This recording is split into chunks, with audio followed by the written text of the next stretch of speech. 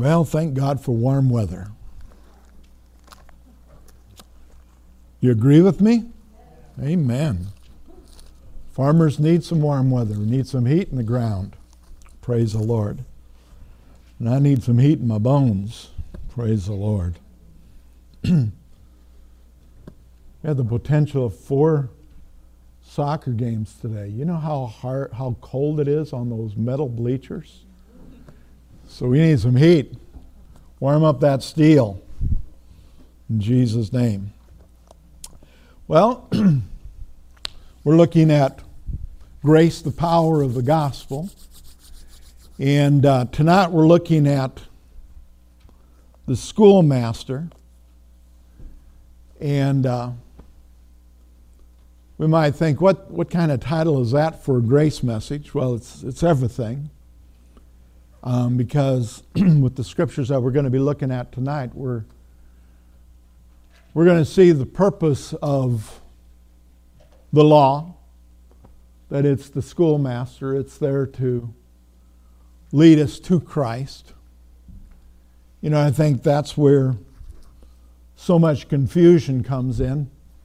It's hard to use this title and not go to book of Galatians where it talks about how the law was given to lead us to Christ. That as born-again believers, it really no longer has any influence in our life because the sole purpose of the law was to give us, to reveal to us that we needed a Savior. And once the law is able to reveal that to us, we no longer need it because we don't need the law to convict or convince us of sin. That's what we've got the Holy Spirit for. And in our new man, our born-again spirit, our spirit man knows the right from wrong. He doesn't have to have somebody inform him when we in our physical body are doing the wrong thing. Our spirit man knows the right thing to do, and that's why we've been reiterating over and over again the importance of us renewing our minds by the Word of God, which is basically getting our soul in line with our spirit. And so that our spirit man can dominate.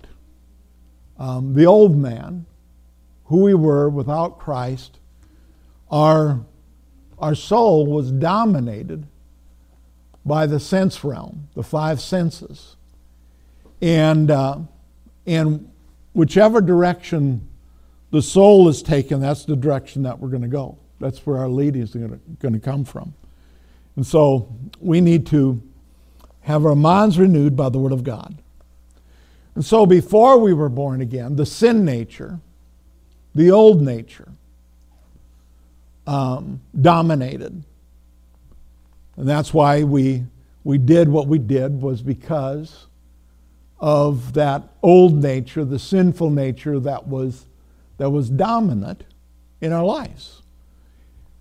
But what we need to see, and this is why this whole series has been so important, because it's taken us through it one step at a time, how it's so important that we recognize that our spirit man can dominate. And when our spirit man dominates, sin no longer has a voice. It no longer has dominance in our life. And we no longer have the excuse that we just can't help ourselves. Yes, we can. In fact, we always could. You know, because when we go the wrong direction, it's always it's always a matter of choice. Now the problem is we may not have known the right choices to make. You know, because we were dominated by that nature. You know, I give this temperament test to people that are interested in. And the theory behind temperament is that Your temperament is God-given. And so there's 5 different temperaments: phlegmatic, sanguine, supine, melancholy, choleric, and then there's a variation of all that. But the theory behind it is your temperament is God-given. You are who you are because God created you that way. It's always an interesting thing too. We always like somebody else's temperament better than our own.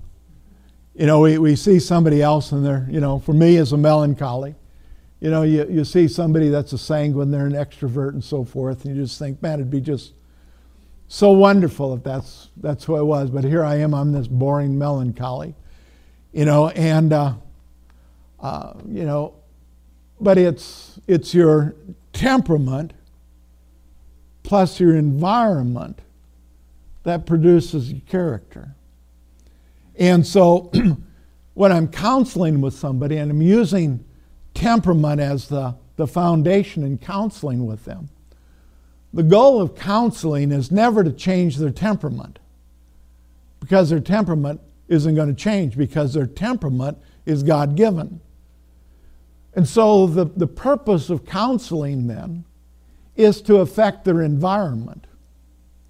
Because if you can affect their environment, temperament plus environment produces character.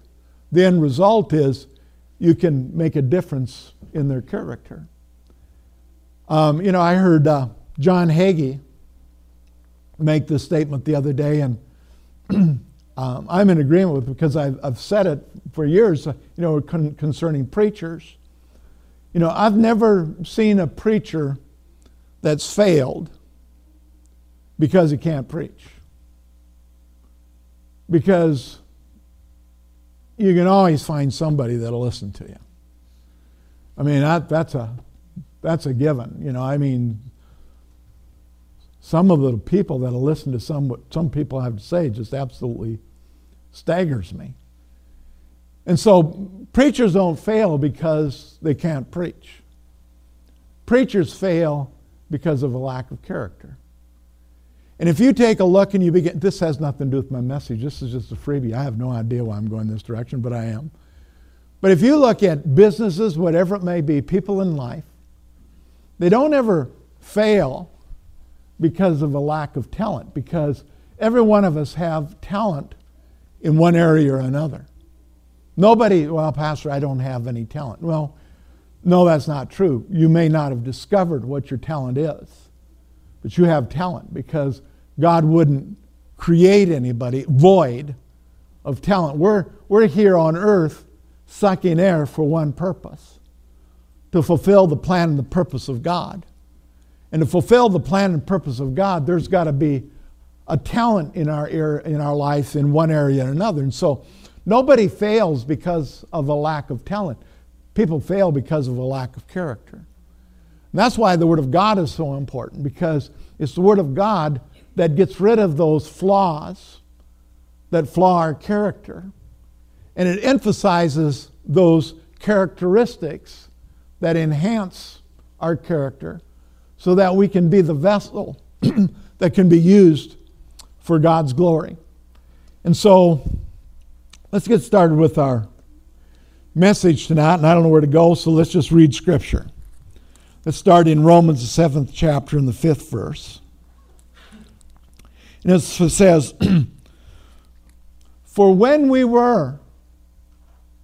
Now again, I got educated in Minnesota. But I'm making the assumption that the education in Iowa was similar to Minnesota. In other words, were is a past tense, that it's something that's already taken place. It's something that's already passed. Am I right, or am I right? I thought I was right. And so, for when we were in the flesh. Everybody say, we're in the flesh. We're not worried about English tonight. We're just worried about getting it set in our thinking. You were in the flesh. If you were, you no longer are. So you were in the flesh. The sinful passions which were aroused by the law were at work in your members to bear fruit of death, to death. So you were in the flesh, and when you were in the flesh, let me get it worded right, the sinful passions which were aroused by the law. How many of you know the law is not sin? The law is wonderful. The law is holy. The law, when it's used in its rightful place, is functional. But when the law is removed from its rightful place, notice what it says that it did. It aroused the sinful passions that were aroused by the law. What do you mean the law aroused? We'll look at this a little bit later. Well, Paul said, he said, I would have never known, this is Schroeder's paraphrase, we'll read the real thing later on. But Paul said, I would have never known that covetousness was a sin until I saw that the law said, thou shalt not covet. And so what the law does is it revealed to us what sin was. And what it showed us was how wicked and miserable and no good we were. And so what it did was it revealed our tremendous need for a Savior. And so again, let me read the 5th verse. For when we were in the flesh, you might want to just mark that where you were in the flesh. Well, Pastor, my flesh just rises up. Well, that sucker's supposed to be dead. Tell it to get back where it belongs. And so, for when we were in the flesh, the sinful passions which were aroused by the law were at work in our members to bear fruit of death. Verse 6. But now, so you were, but now. Everybody say, but now. But now we have been delivered from the law, having died to what we were held by. I don't know about you. Before Christ, I wanted to do good. I wanted to. I can remember when the law began to revive in my life. I wanted to do good. I wanted to do the right thing. But the harder I tried, the more miserable it became. And the thing about it is I continued to go in that direction. I can remember laying in bed at night when I was, reaching middle school age and reaching that age of accountability, knowing good from evil. And I can remember laying there and crying because I knew that I'd hurt the heart of God. I didn't know why I knew that. I just knew that, I guess because I went to church all the time. But it was like I couldn't control it. I would say, I'm never going to do that again. I am never going to do that again. Let me tell you something. After I became a Christian, not knowing what I'm talking to you about tonight, not knowing that I was dead to the law, dead to sin, being taught that we as Christians are in the midst of this humongous battle. There's that new nature and there's that old nature. And there's this battle that's going on between the two of them. And as long as we live, as long as we're here on earth, there's going to be this battle between the old man and the new man. And you've got to work really hard at it. And you've got to overcome that old man. But it was all up to me to overcome that old man. And so I remember as late as being in Ankeny, Iowa. I'd been saved for several years now. And being in a time of prayer and swearing to God, I am never going to do that again. I am not going to allow that to dominate my life. I'm not going to allow those thoughts to control me and dominate my life. And the next day, the same thing, all over again. Pastor Dave Toyne, who grew up in going to the open Bible, talked about how every Wednesday night he went to church and got born again. Every Sunday night. Because that's when they'd have their evangelistic services, because he was told not to sin. And he said, I was determined not to sin. But by Monday afternoon, I'd blown it. And so Sunday night, I had to go get born again. Oh, you don't get born again. What we need is a revelation of who we are in Christ Jesus. Not just a revelation of who we are in Christ Jesus, but what was truly accomplished through what we just celebrated this last weekend. The death, burial, and the resurrection of the Lord Jesus Christ. We died. That old man died with Christ. And so when that old man tries to rise up, we've got to remind him, no. You have no authority in my life because you're dead. You got that? You're dead. I'm dead to you. And that dead body, that dead thing, has no right to have a voice in your life.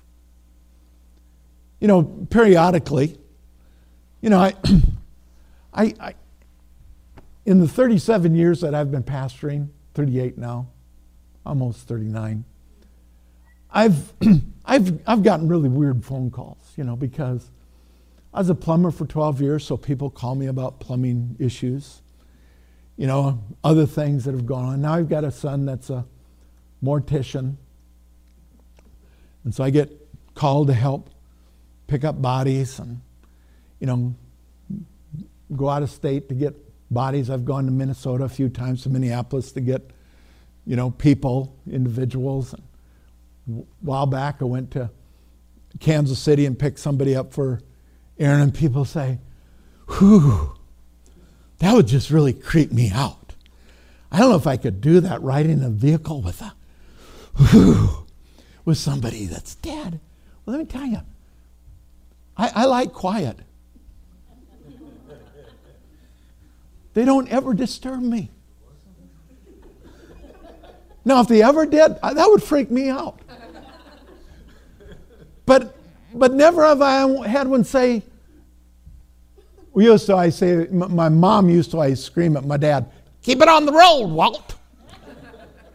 And so when we hit the shoulder, even my grandkids do it now, they'll say, keep it on the road, Walt. I don't ever hear coming from the back of the van, keep it on the road, Walt. Never hear it. Because they're quiet. Because they're dead. They have no voice. Your old man, your old nature is dead. It has no voice. Well, Pastor, it's, it's always spoken real loudly to me. What, that should creep you out. But see, we look at it as being normal. That old man is dead. He has no voice in our life. And when he begins to speak up, we need to remind him, you have no voice on the subject. Because I'm a new man. I'm a brand new creation in Christ Jesus. Old things, which includes you, are gone. They're dead. All things are new. And so he goes on and he says, but now we've been delivered from the law, having died to what we were held by. And that was the point. That's where I got stopped. We were held by it. It controlled us. No matter how much we wanted to have the victory over it, it always seemed like we lost. And you know why we lost? It's because we were trying to fight it in our own strength. It's in Romans 7. We were trying to fight it in our own strength. But we can't. We're no match in our own strength. That's why we have the Holy Spirit. That's why we have the Word of God. That's why we have the anointing of God. It overcomes not just simply the evil one, it overcomes our past, which was a result of the works of the evil one. And so we have the victory. So that we should serve in the newness of the Spirit and not in the oldness of the letter. Think about that. We're to serve God in the newness of the Spirit, but not the oldness of the letter. What does he mean in the oldness of the letter? It's talking about the law. My spirit man tells me, thou shalt not kill. I don't have to have the letter in front of me smacking me in the face every day saying, thou shalt not kill. Because, it's an interesting thing. What we keep before our eyes draws our attention. What draws our attention is what encourages our actions. In other words, what dominates our thoughts is what's eventually going to lead to actions. And so, if my battle, because let's face it, as human beings, we're born with certain passions. And when we have a letter in front of us that is constantly enforcing, reminding of the passion that's in front of us. Say, for example, somebody's a klepto, like to pick things up. And they know that's in their flesh. But they have pasted on every mirror, every wall, every place that they look, thou shalt not steal. Well, it's going to help them not steal. No, it's going to remind them on a continual basis they have a problem with stealing. Do you know what will overcome the problem of stealing? Realizing, you know what? My God supplies all my needs according to his riches and glory through Christ Jesus. When the thought to steal comes up, and if your only ammunition against that is, thou shalt not steal, thou shalt not steal, thou shalt not steal, you're probably going to steal. But when I come against it with, you know what? I'm a brand new creation in Christ Jesus. Old things have passed away, all things have become new. My God supplies every one of my needs according to his riches and glory through Christ Jesus. And you know what? It's more blessed to give than it is to receive. And so, since you're going to try to manipulate me with those thoughts, I'm just going to go give something away. Well, that's radical. You bet it is. And that radical will get you victory in your life. And that's just one area. But that's what it's talking about, the letter. It's no wonder the church is in such bondage. But they hear over and over and over again their shortcomings, their failings, their inadequacies. And you know what?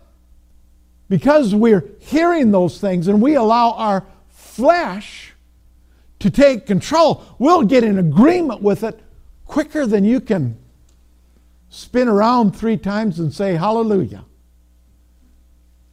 And it'll dominate our lives.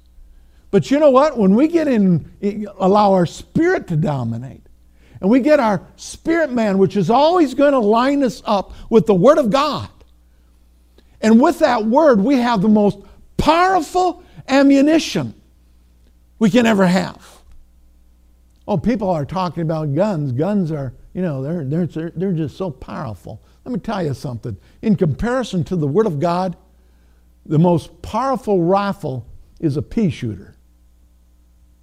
That's how powerful the Word of God is. But it's just like anything that has ammunition, you've got to fire it. And the way that we fire the Word of God is through our mouth. We give it voice, we give it power, we give it authority. And it's going to fulfill and it's going to accomplish that which it was sent forth to do, which is to bring us victory. Listen to this out of 1 Timothy 1:9. Knowing this, that the law, well, don't everybody look up. Do we have any righteous men here and women here tonight? The Bible says that we are the righteousness of God in Christ. Am I right? I thought I was right. That's what the Bible says. It says, you are the righteousness of God in Christ Jesus.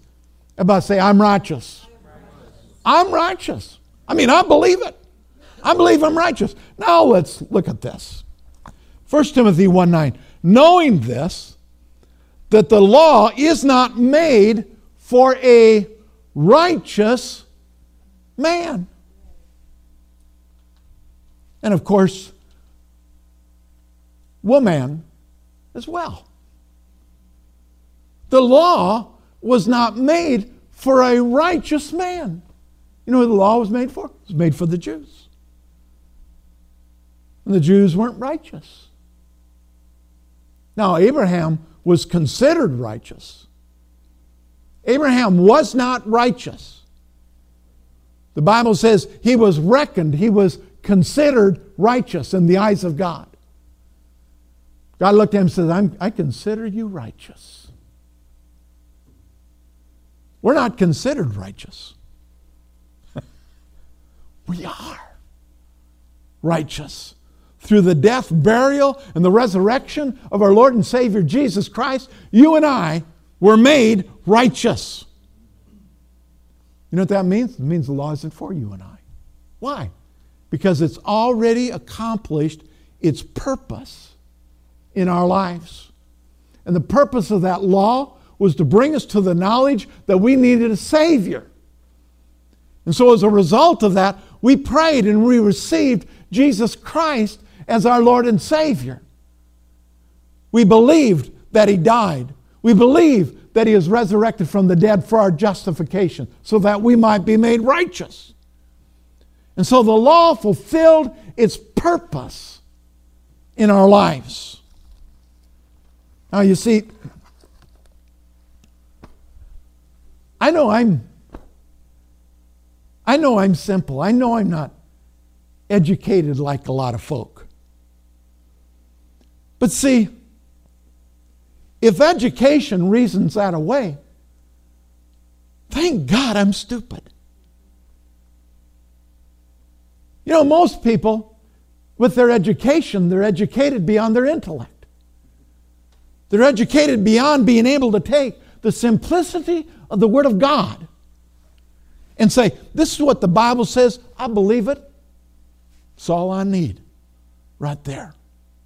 I am the righteousness of God in Christ. The law fulfilled its purpose in my life because I prayed and I received Jesus Christ as my personal Lord and Savior. Now, the only function for the law in my life is for me to be able to use it to show somebody that they have a need for a Savior. Not to beat them over the head with it, but to show them their inadequacy, their incapability, that they're not able to fulfill the law in their own strength and their own ability. The only way they're ever going to be able to do it is through a Savior. And that Savior is Jesus.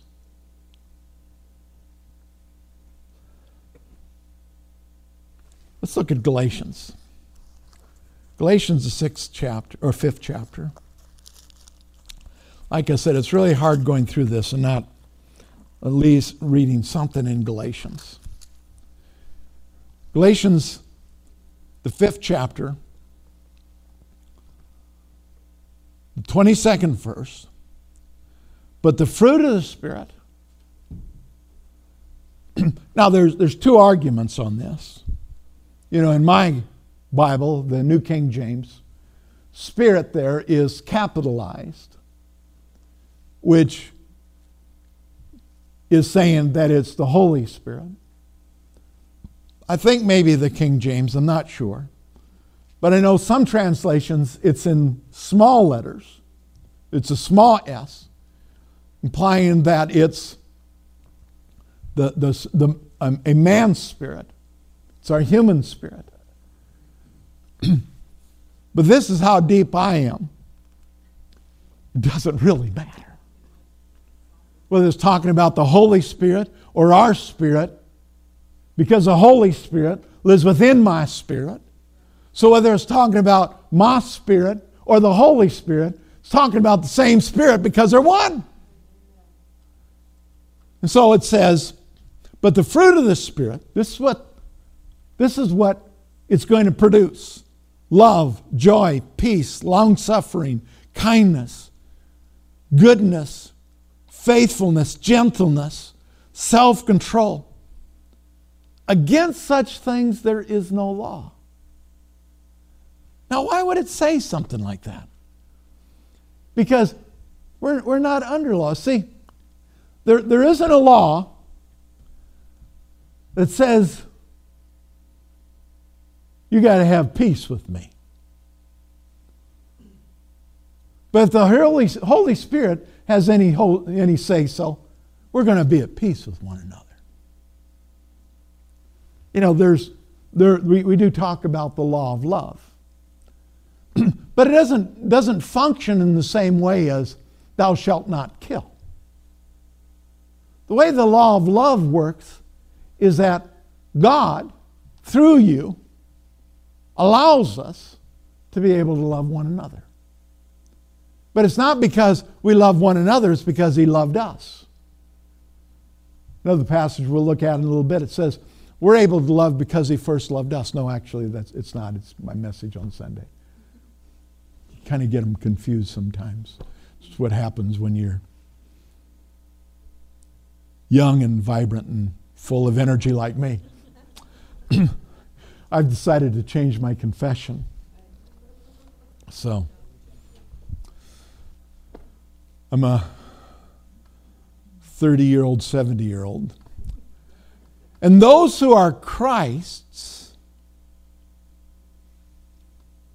anybody here who is Christ's? You know, just another thought here. Isn't it interesting? And, you know, if it makes you mad, I guess it'll just make you mad. But in Scripture, every once in a while you'll run across some words that are in italics.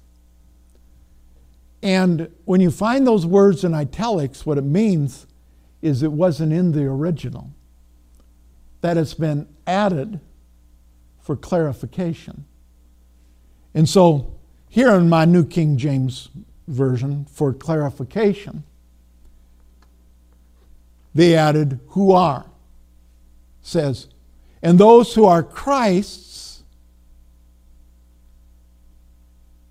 have crucified the flesh. Now again, don't throw anything at me because I'm just reading what the Bible says. So if you remove the words in italics, it says, and those Christ's have been crucified in the flesh. We, Christ's, have been crucified in the flesh with its passions and its desires. Those passions and desires that want to rise up within us have been crucified because we've been crucified with Christ. You know, it's interesting. oftentimes in the Bible, it doesn't distinguish between you and I and Christ. It talks about us and Christ, and it puts us in the same lump. You know why? Because we're the same lump. Now, we're not. Don't misunderstand me. I'm not Christ. I'm not Jesus. If you think I am, you're really deceived. You're going to be very disappointed. Because I'm not. Neither are you.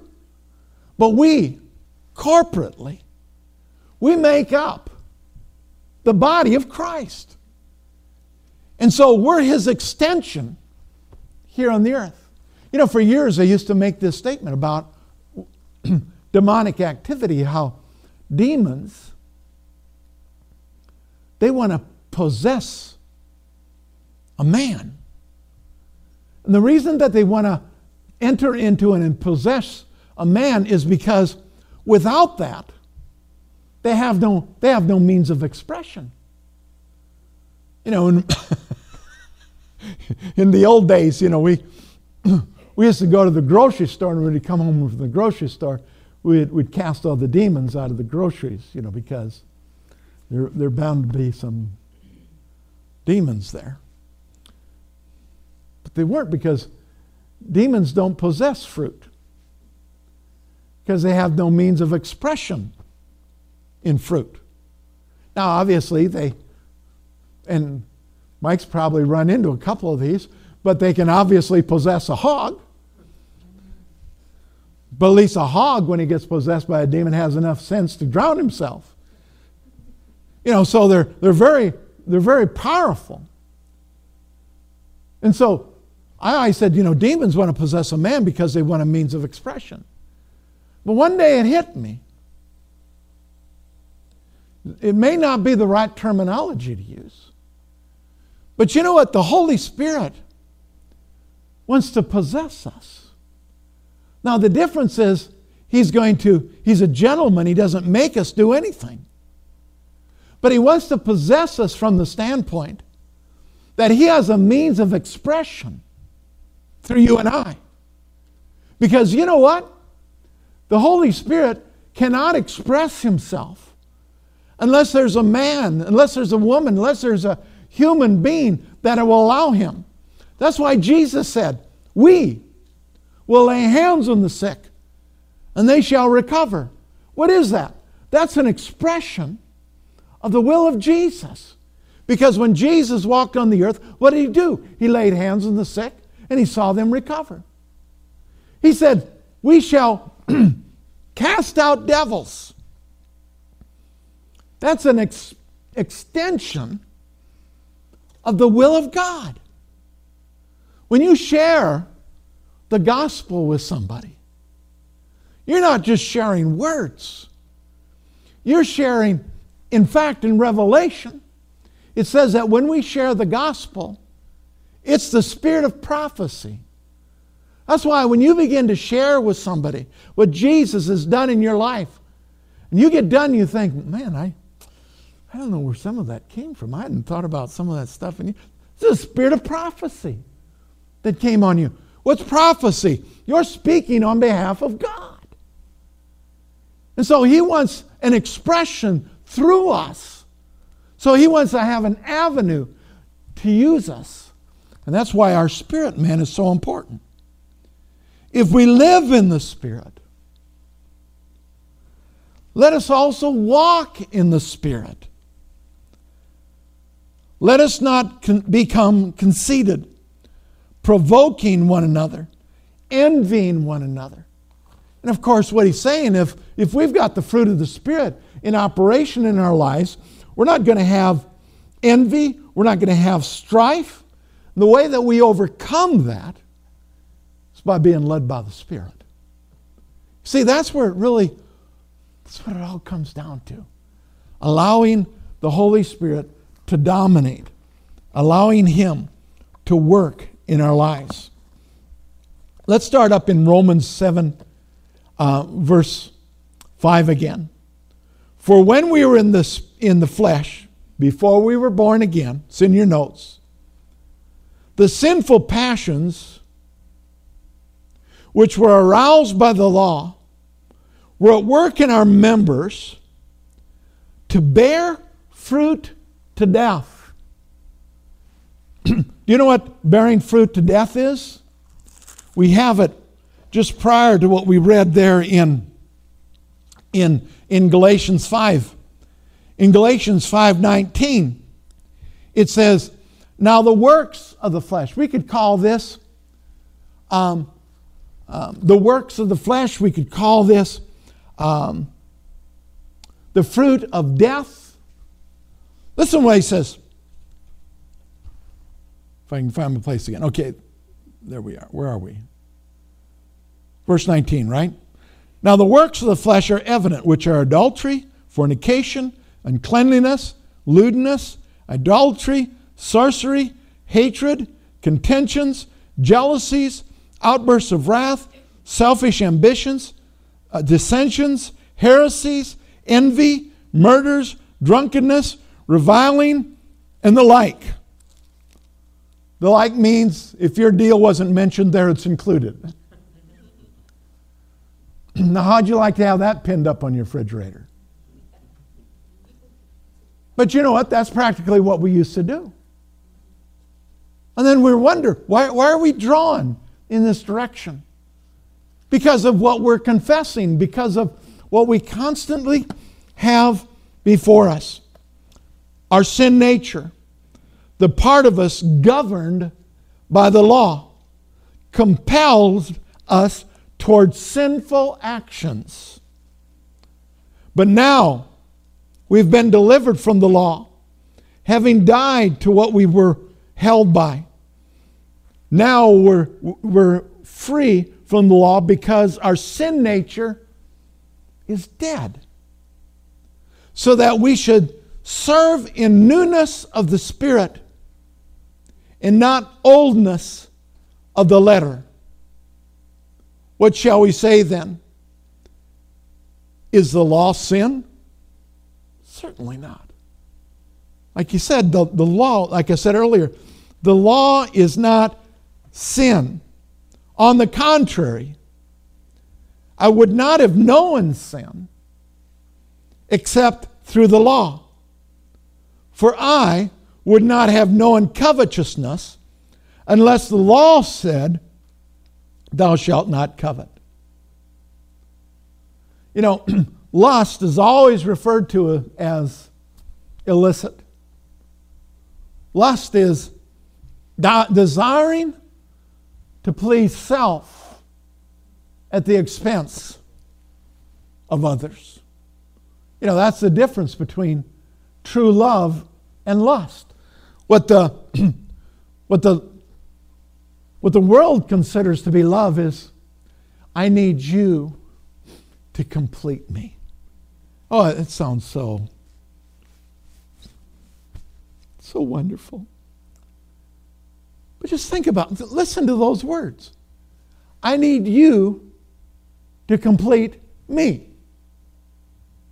That's lust. That's not love. Love says, I give to you to meet your need at my expense. See, the way love and lust operate are totally opposite to one another. Oh, honey, I just love you so much. Will you get in the back seat of the car with me? Oh, you lustful thing, you. No, you don't. That God doesn't care about her. All he wants is his need to be met. Now, I've learned so much about what love is by seeing a mother's love. You know, Pastor Becky, for example. You know, we had some pretty lean years in our marriage, and she would get her Christmas whatever money from the family 99.9% of the time, she bought stuff for the kids with it. Because that's what moms do. Oh, yeah, I know I have my toe sticking out of the end of my shoe, but I'll just cut the end of the other one off and everybody will think I have sandals. We'll get kids' shoes. No, that's what love does. You know, I'm willing to sacrifice. That's what God did. And we're able to love because of His example. Because He first loved us and demonstrated to us and showed us what love is really like. Now you take somebody that has never had a revelation, never come to understand the love of God, and they're just going to continue to be that selfish thing. It's not because they want to be, but that's the nature of the old nature. Now when we get the new nature, all of a sudden what happens as our minds are renewed and we change, we begin to love in the way that God loves, the way that He demonstrates it towards us.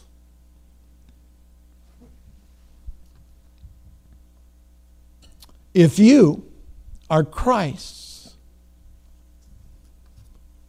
if we're Christ's, are we Christ's? Yes, we are. 1 Corinthians 15:56, it says, "The sting of death is sin. The strength of sin is the law." Think about that. The sting of death is sin, but the strength of sin is the law. Yeah, Pastor, that really doesn't make a whole lot of sense. Well, it makes sense from this standpoint. The more, let me put it this way. I used to go to meetings and I'd hear somebody'd give a good old fire and brimstone message. You know, just really put the law out there. I'd walk away and I'd think, oh, man, you need that once in a while. Just hurts so good. But you know what? I began to realize something about that. Never changed my life. Made me aware of my shortcomings and my failings, but never changed my life. You know, I was aware of those shortcomings for a period of time, but eventually, you know what happened? Caught up with me again, and I'd be right back in the same boat all over again. So one thing that'll really set us free, and that's the Spirit of God. The Word of God. And the Word of God, when it's taken in its purity,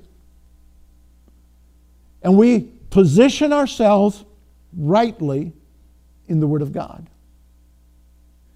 You know, Scripture has to be interpreted in context.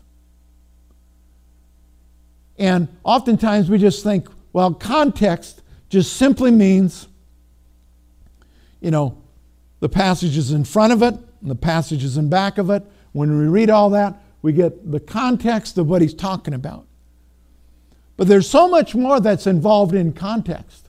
It's what's before and after the verse, the chapter, the book that it's in.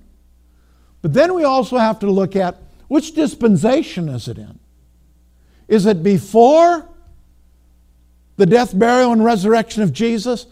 Or is it after the death, burial, and the resurrection of Jesus? All Scripture is profitable.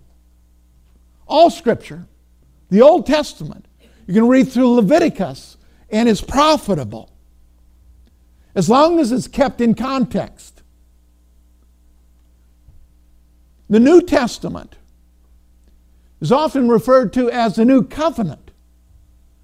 But you do realize that all the New Testament isn't based on the new covenant. Because the majority of the gospel is written before the death, burial, and the resurrection of Jesus. And so it's got to be taken in context. Oftentimes when Jesus is teaching in context, he's teaching to the Jews. And he's teaching to them under the law. I'm not making light of it. I'm just saying we have to keep it in context. And when we get into the epistles, it's written to you and I. And that's where it speaks directly to you and me. Brother Hagin always said, we need to read all the Bible, but the majority of your Bible reading needs to be in the epistles, because the epistles were written to you and I. That's 1st and 2nd Peter, Galatians, Ephesians, Colossians. Well, let me put it this way. In the book of Acts through Revelation, that ought to be where the majority of our reading comes in. Now, I read a lot in the Gospels. I read the Gospels as much as I do the epistles because I value what Jesus has to say. Amen. But we also have to interpret it according to its context. And if we don't do that, you know what? I've realized, people call it the high church. But I realize the majority of those are,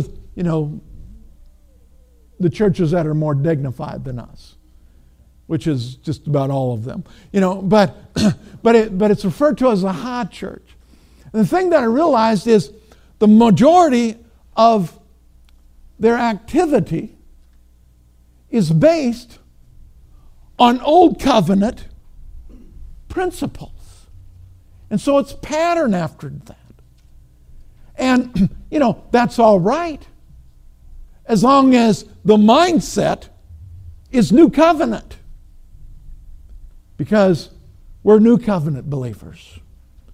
What Jesus has done for us, He set us free that we might walk in total victory. Galatians 3:23 and 24, it says, "But before faith came, we were kept under guard by the law, kept for the faith which would afterward be revealed. Therefore, the law was our tutor." Hear this. "For the law was our tutor, our pedagogos, to bring us to Christ, that we might be justified by faith."